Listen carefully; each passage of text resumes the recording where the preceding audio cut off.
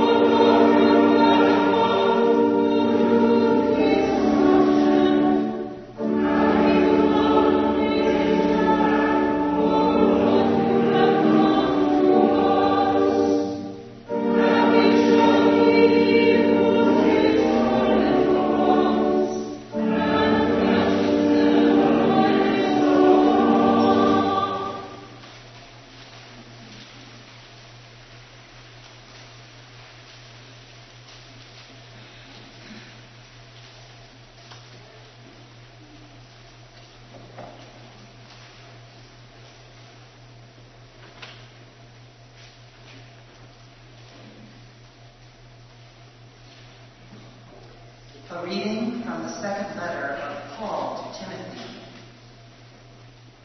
Paul, an apostle of Christ Jesus by the will of God, for the sake of the promise of life that is in Jesus Christ, to Timothy, my beloved child. Grace, mercy, and peace from God and Christ Jesus our Lord. I am grateful to God whom I worship with a clear conscience, as my ancestors did. When I remember you constantly in my prayers, night and day,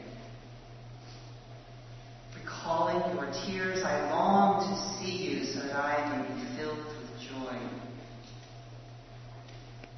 I am reminded of your sincere faith, a faith that lived first in your grandmother Lois and your mother Eunice, and now, I am sure, lives in you. For this reason, I remind you to rekindle the gift of God that is within you through the laying on of my hands. For God did not give us a spirit of cowardice, but rather a spirit of power and of love and of self-discipline. Do not be ashamed then of the testimony about our Lord or of me, God's prisoner, but join with me in suffering for the gospel, relying on the power of God who saved us and called us with a holy calling, not according to our works, but according to God's own purpose and grace. This grace was given to us in Christ Jesus before the ages began, but it has now been revealed through the appearing of our Savior Christ Jesus, who abolished death and brought life and immortality to light through the gospel. For this gospel I was appointed a herald and an apostle and a teacher, and for this reason I suffer as I do, but I am not ashamed, for I know the one in whom I have put my trust, and I am sure that that one is able to guard until that day that I have entrusted. Hold to the standard of sound teaching that you have heard from me in faith and love that are in Christ Jesus. Guard the good treasure entrusted to you with the help of the Holy Spirit living in us. Hear what the Spirit is saying to the church. Thanks be to God.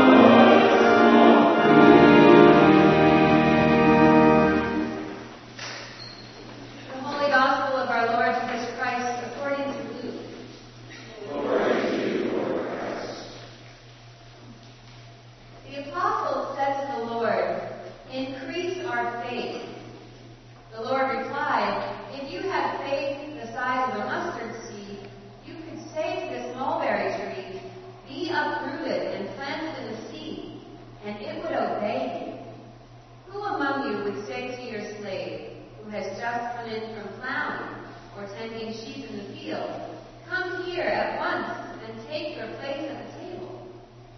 Would you not rather say to him, prepare supper for me, put on your apron and serve me while I eat and drink. Later you may eat and drink. Do you thank the slave for doing what was commanded? So you also, when you have done all that you are ordered to do, say, we are worthless slaves. We have done only what we ought to have done. The Gospel of the Lord. Praise to you, Lord Christ.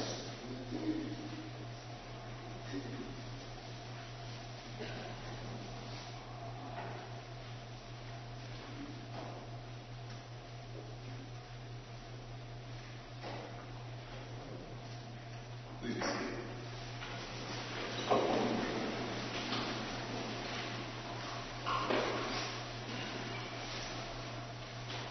So as most all of you know, this is my first Sunday to preach at Trinity.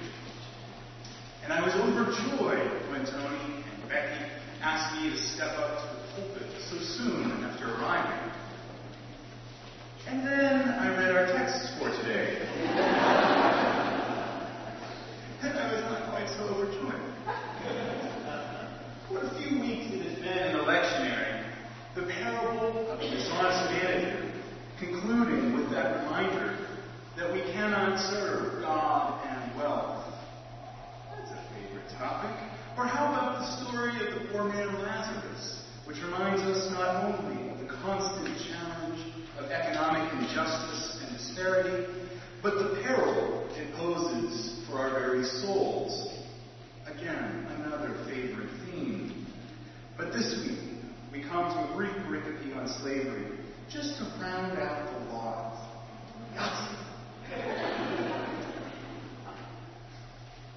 Some of you may be familiar. There's this website called textweek.org that provides the lectionary readings for each week, an event in the liturgical year in an easy-to-read format.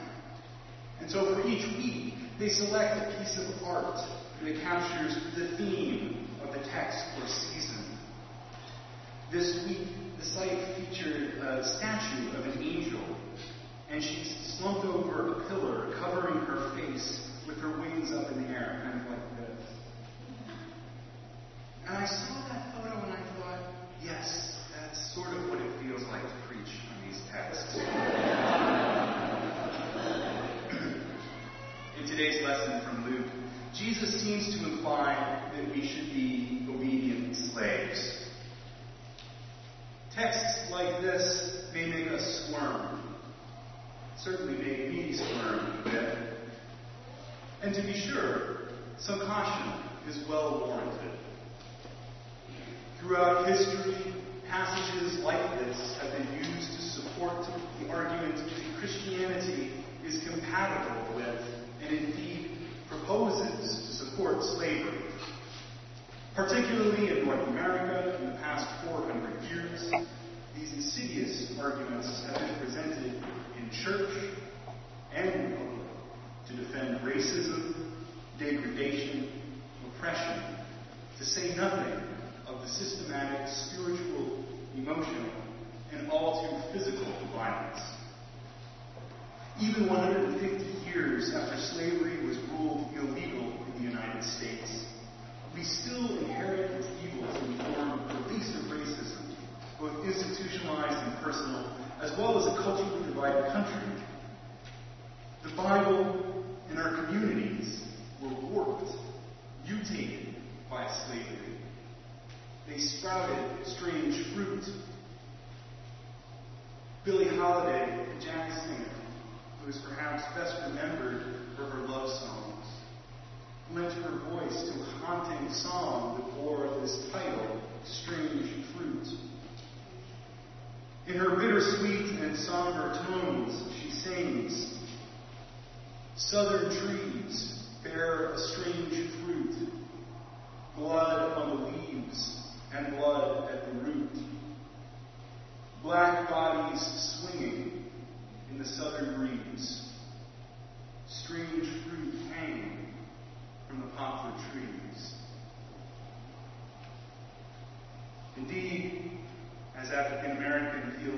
James Cone reminds us in his immensely powerful book, The Cross and the Lynching Tree, the thousands who perished during the lynching era after slavery became re-crucified Christs, hanging on their tree in the same way that Christ hung from his. And we cannot deny that almost every person who strung up men and women of color, almost every person who cheered and went to the picnic afterward, almost every person who stood by and did nothing were white, church-going, Bible-reading Christians. Is it putting too fine a point on it if I also add, like most of us here? Indeed, my friends, we should not approach the topic of slavery and the Bible without care. Not just because it makes us feel squirmy, but because the pain that it points to is all too real. Most of us have inherited a privilege, a preferred skin color, wealth, safer neighborhoods, opportunities for education and employment from structures that inflicted that very pain. We may not want to think about it, yet there it is. However, the pain of slavery isn't only located in American history, or even in our present social and racial injustices. The simple fact is that the pain of slavery hasn't stopped. The pain of slavery is literally real around the globe today. In Kevin Vale's book, Disposable People, New Slavery in the Global Economy, he calculates that, at a conservative estimate, there are 27 million people living and working in literal slavery across the globe today. This means that numerically, there are more slaves today than at any other time in history. Again, this is 27 million people living in literal slavery, removed from their homes, their communities, and forced to work against their will. Population explosions in many countries of the 20th century had far outstripped just economic growth, creating conditions in which human life and labor as market commodities are nearly worthless. And the market has responded. We live in a buyer's market in human commodities. Destitute people unable to find work, reduced global transportation costs, weak or corrupt governments unable to protect their citizens, and immoral business practices have combined to form a perfect storm of human degradation. To give you a sense of this crisis, consider this economic figure. An average slave from the American South in 1850 cost the equivalent of $40,000 in today's money. Today, a slave costs an average of $90. Or, rather than calculate the cost in money, we can calculate the cost in literal human lives. Recently, the Guardian newspaper of Britain published a report on a specific abuse of globalized wage slavery. The 2020 World Cup will be held in Doha, Qatar, and the events require the building of an infrastructure, stadiums and complexes, and thousands of Nepalese migrant laborers have been recruited for the task. However, they're being currently kept in such poor conditions that over this past summer, in the burning heat of Qatar, they were averaging 1 fatality per day. At this rate, it's estimated that 4,000 people will die to finish this project. This may sound like a figure befitting the construction of the Egyptian pyramids in 2500 BC, rather than a soccer stadium in 2013 AD. We may not want to think about it, yet there it is. Slavery, in all of its dehumanizing brutality, is still very real. As privileged American consumers in the global economy, our indirect benefit from slavery, past and present, raises potent questions about our Christian duty. We should comment carefully on these meanings of slavery. Our discomfort with today's theme in the gospel is well warranted. So how do we engage this lesson sensitively in light of our context? Can this passage still hold meaning for us? A meaning that does not dull our awareness of the realities of slavery in our very own day? Or might a helpful and accurate interpretation of this passage simply be impossible? Or perhaps worse, might trivialize the plight of those suffering under the yoke of slavery by reducing this text to a simple metaphor, and in the process take a pass on addressing the very real facts of slavery. We may not want to think about it, yet there it is. And because it is there in the gospel, we are invited by God to try to wrestle with it. So praying for God's grace, I invite you to try to understand Jesus' lesson with me. In my own reading of this gospel, I was struck by the connection between the first theme and the second. These passages come toward the end of a series of pericopes in Luke, and it's a constant challenge to all interpreters to figure out whether or not one pericope is supposed to be read in the light of the previous one. So our lectionary selection for today has actually combined two of these separate pericopes that are related, though it may be difficult to see. Our gospel begins with a rather odd demand from the disciples. Increase our faith. I struggle to even understand what that means. When I think of faith, I think of calm assurance that develops over time, an arising sense of comfort and trust. Faith is a bond that develops with God, long over years and years and years. It's how God connects us to each other. So it struck me as odd that the disciples would ask for faith right now, as though Jesus had a pot of soup and he was going to ladle it out for them. But faith, in the Greek here, is pisti.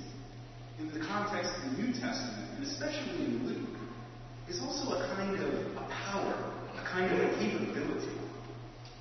In other passages in Luke, Jesus' healing ministry, we hear the refrain from Jesus, "Your faith has saved you."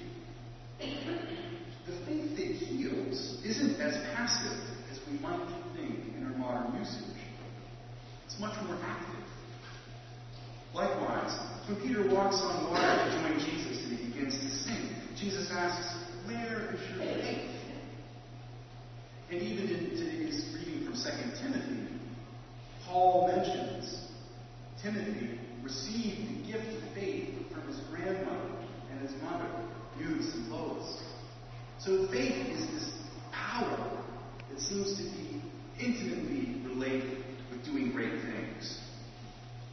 And even right here in the very passage, we see that the faith the size of a mustard seed is greater than that of a mulberry tree. But it is greater by way of spoken authority.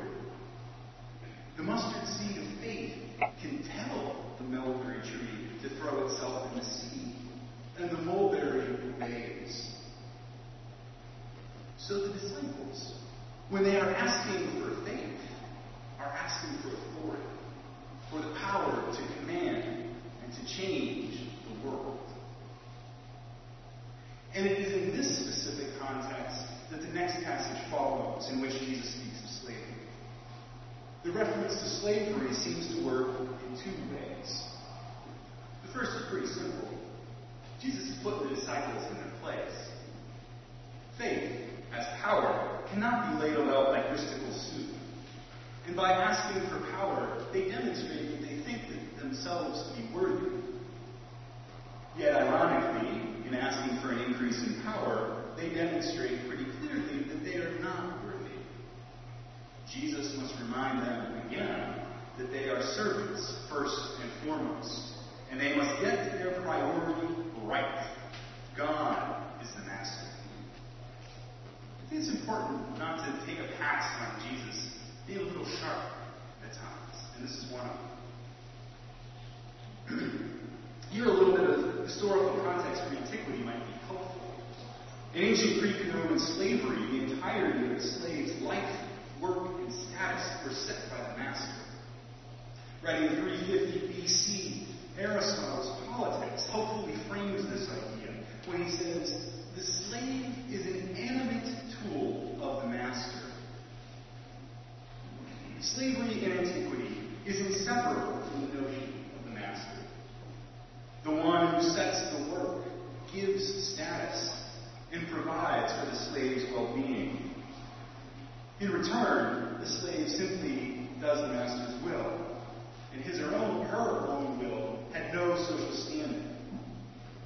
This is even implied when Jesus says, "Do you thank a slave for doing what was commanded?" Such a statement shows us that the role of the slave is submission. And in a culture in which the value of individual autonomy was seldom articulated, the relationship of the slave and master was the most common social bond, except for familial relationships. So Jesus is drawing upon his cultural background and reminding the disciples to remember who's the boss. He essentially says, you want the power of faith? Remember your place. God is the master. You are the slave. However, this reference to slavery also functions in another way, the second way. So let's look at that line that I just said, and let's change the emphasis a little bit and ask the question a little more nicely. Do you want the power of faith? Well then, remember your place. God is the master, and you are the slave. In keeping with Jesus' subversive double meanings found throughout the Gospels, this passage functions not just as a rebuke, but also as an offer, an invitation, a map showing us the way. If we do indeed want the power of faith, we can recall that the last shall be first, and the first shall be last. All who exalt themselves shall be humbled, and all who humble themselves shall be exalted. Jesus' reference to slavery here is best read as a personal invitation to values that run contrary to expectation. We serve a master who came to serve. And further defining expectations, our master does not speak in booming decrees, but in soft whispers that can only be heard in our stillest moments. Our master seldom lays out the whole plan, but usually provides the parts we want at a time and lets us figure out the puzzle. Our master came not to conquer, but to love and die and give new life. So if you want the power of faith, and it is real power, then you will find that power by remembering your place. God is the master, and you are his living and breathing tool. The more you submit, the more wieldy you are. The more you renounce and give away, the lighter you are in God's hands. I don't know about you, but when I think about those 27 million people who live in slavery in our world, when I think about the legacy of slavery in America, racism and cultural brokenness, I feel weak. I feel overwhelmed. I feel angry. And for all the right reasons, I want to stand up and say, Lord, increase my faith. Give me the power to fix this. Just like the disciples. It's just so easy to think that I know it all. But this is not the way that God raise us up. God gives the power of faith to those who hand their lives to God, those who hold God's will above their own, those who would become slaves, tools in God's own hands. When we try to tackle it alone, according to what we think must be done, we struggle and our faith falters. If we're going to do the work God has given us to do, we must submit and wait for orders. They will probably be whispered, but they will still be orders. The more we submit to those orders, the more we leave behind, the clearer our work will become, the more we will truly serve the Lord as God's instruments change. This was a lesson that St. Francis of Assisi did well, and this past Friday was his feast day. And I was struck by just that first line of his prayer. You know the prayer of St. Francis? Can you pray just that first line? Lord, make me an instrument of thy peace. May that be our prayer today and every day. Amen.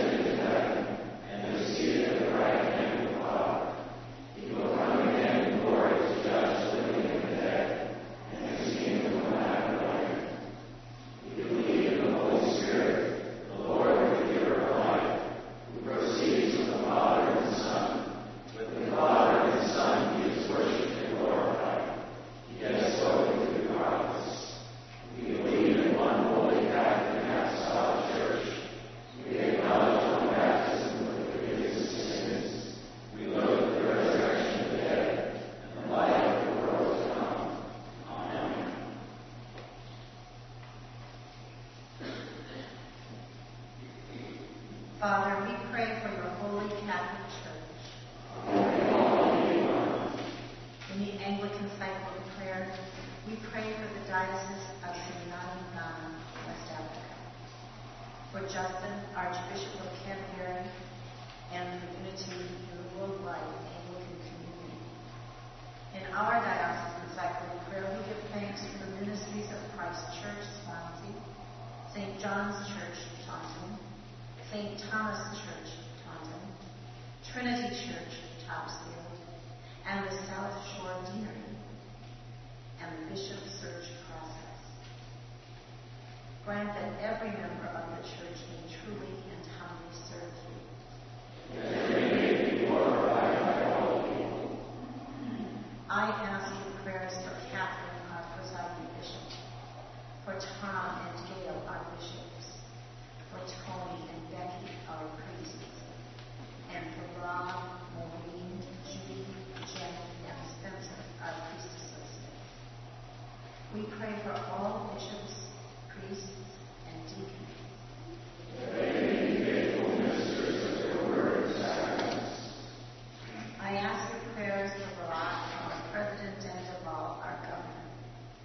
We pray for all who govern and hold authority in the nations of the world.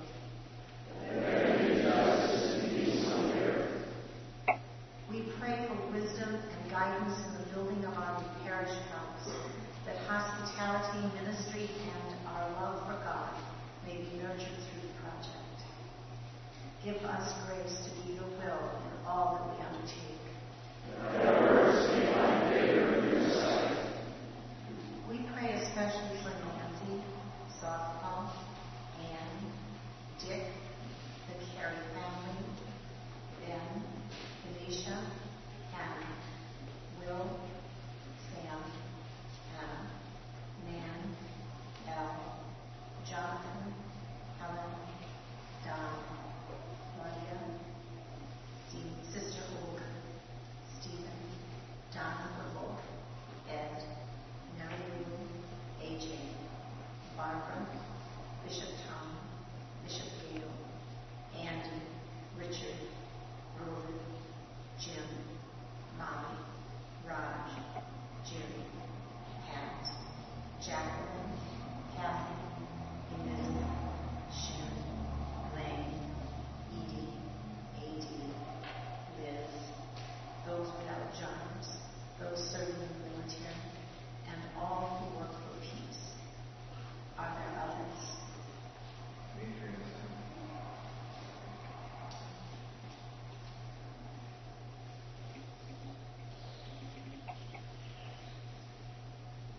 Have compassion on those who suffer from any grief or trouble. Give to the departed eternal rest. We pray for the souls of Selena Kovaci, dear friend of the Roscoe family, and Wilson Flight, friend and neighbor of Stephen and Jennifer Dubois. Are there others?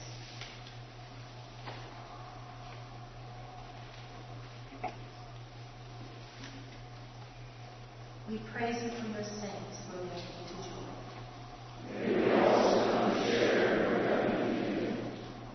Let us pray for our own needs and those of others. Let us pray for all those whose lives are adversely affected by the government shutdown. Pray for wisdom and for some way through the impacts of women's poverty and dissent.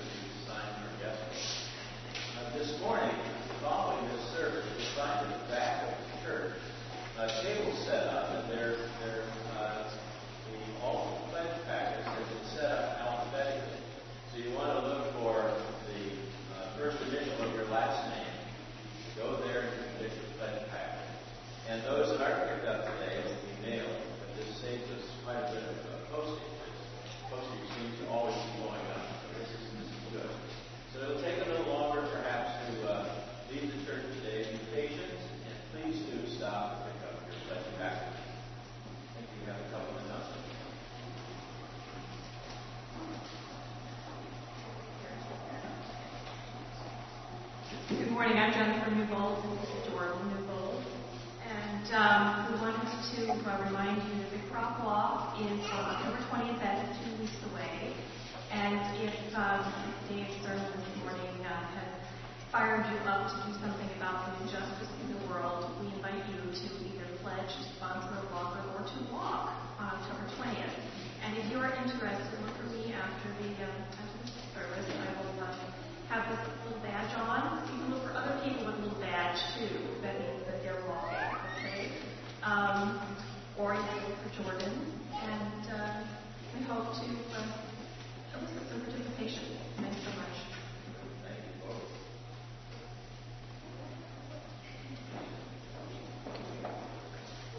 Hymns. I'm here to talk about hymns. And my other favorite subject, pie. We put the two of them together on October 20th for the annual pie party and hymn singing. So if you like one or the other, please come and join us. Bring a pie to share and bring your favorite hymns out of the hymnal 1982 or Wonder, Love, and Praise, or from another source if you get it to me in time, so I have copies for everybody to sing. We'll sing whatever hymn you want to sing. Whatever hymn you want to sing. Good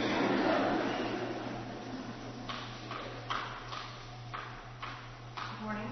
Barbara Morse for the fair. Just a quick reminder that there is a fair planning brunch this morning after church. If you're hungry, come. And we're open to all kinds of new ideas. If you're not hungry, just come and bring your ideas. Thank you. Down at the end of the crowd. Thank you, Barbara. This afternoon at 4 o'clock will be the blessing of the animals, and we'll do it out here on the porch. So in rain or shine, we'll be out there. You don't have to have a pet in order to come. And if you like animals, please do come, because it's just a delightful time. We try to get the cats off to one side and the dogs off to the other side. It is a joyful time, and there is a good sense. I've always felt that I'm closer to God's creation at that service than I am to almost any other, because these animals seem to understand their relationship to creation in a way that I don't, and it's really a blessing. So I hope you will come. And just also mementos or photos that we love and we keep pets to be blessed as well. For your memory honored. Also, we get to commission our acolytes today. We have a wonderful acolyte program here with a wonderful group of acolytes. And just to let you know a little bit, before the acolytes come up, a little bit about what that program is. It's led by Sarah Stone, who is our head acolyte, who's an acolyte today, along with behind the paper. And Marjorie Scarf and I assist her in coordinating and planning things. And this year, acolyte training is happening during youth group for anyone in 6th through 12th grade, 4 times during the school year. They're also being trained to be readers and ushers and everything. And then the 4th, 5th, and 6th graders will be visiting, 4th and 5th graders will be visiting their classrooms to do some acolyte training for them. And anyone who would like to step into acolyte, we would love to hear from you. So acolytes, please come up so we can commission to those of you who are here. We will be commissioning some in absence today and some present.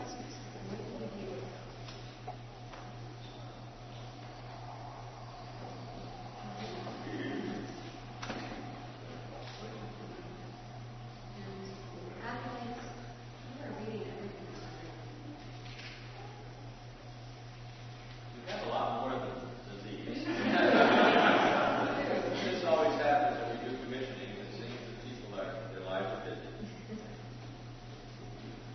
Brothers and sisters in Christ Jesus, we are all baptized by the one Spirit into one body, and given gifts for a variety of ministries for the common good. Our purpose is to commission these persons in the name of God and of this congregation to a special ministry to which they are called. Are these persons you are presenting prepared by a commitment to Christ our Lord, by regular attendance at worship, and by the knowledge of their duties to exercise their ministry to the honor of God and the well-being of His church? I believe they are. Now this is addressed to the acolytes. You have been called to a ministry in this congregation. Will you, as long as you are engaged in this work, perform it with diligence? Will you faithfully and reverently execute the duties of your ministry to the honor of God and the benefit of the members of this congregation? I present to you these persons to be admitted to the ministry of acolytes in this congregation.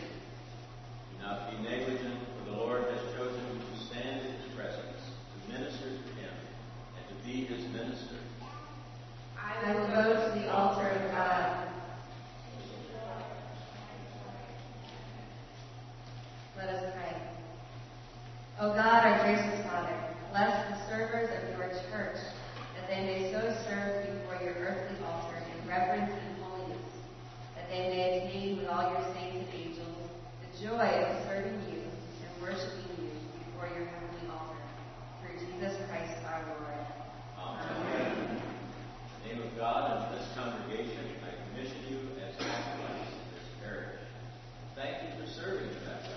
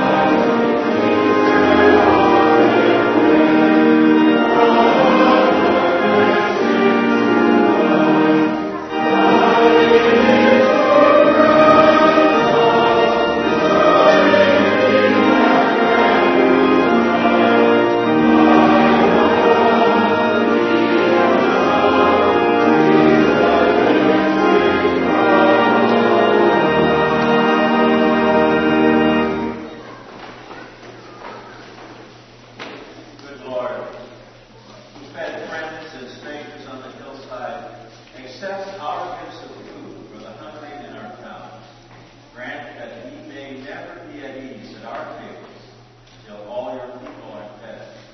Let not the needy be forgotten, Lord, nor the hope of the poor be taken away. Amen. Lord be with you. Lift up your heart. Let us give thanks to the Lord our God.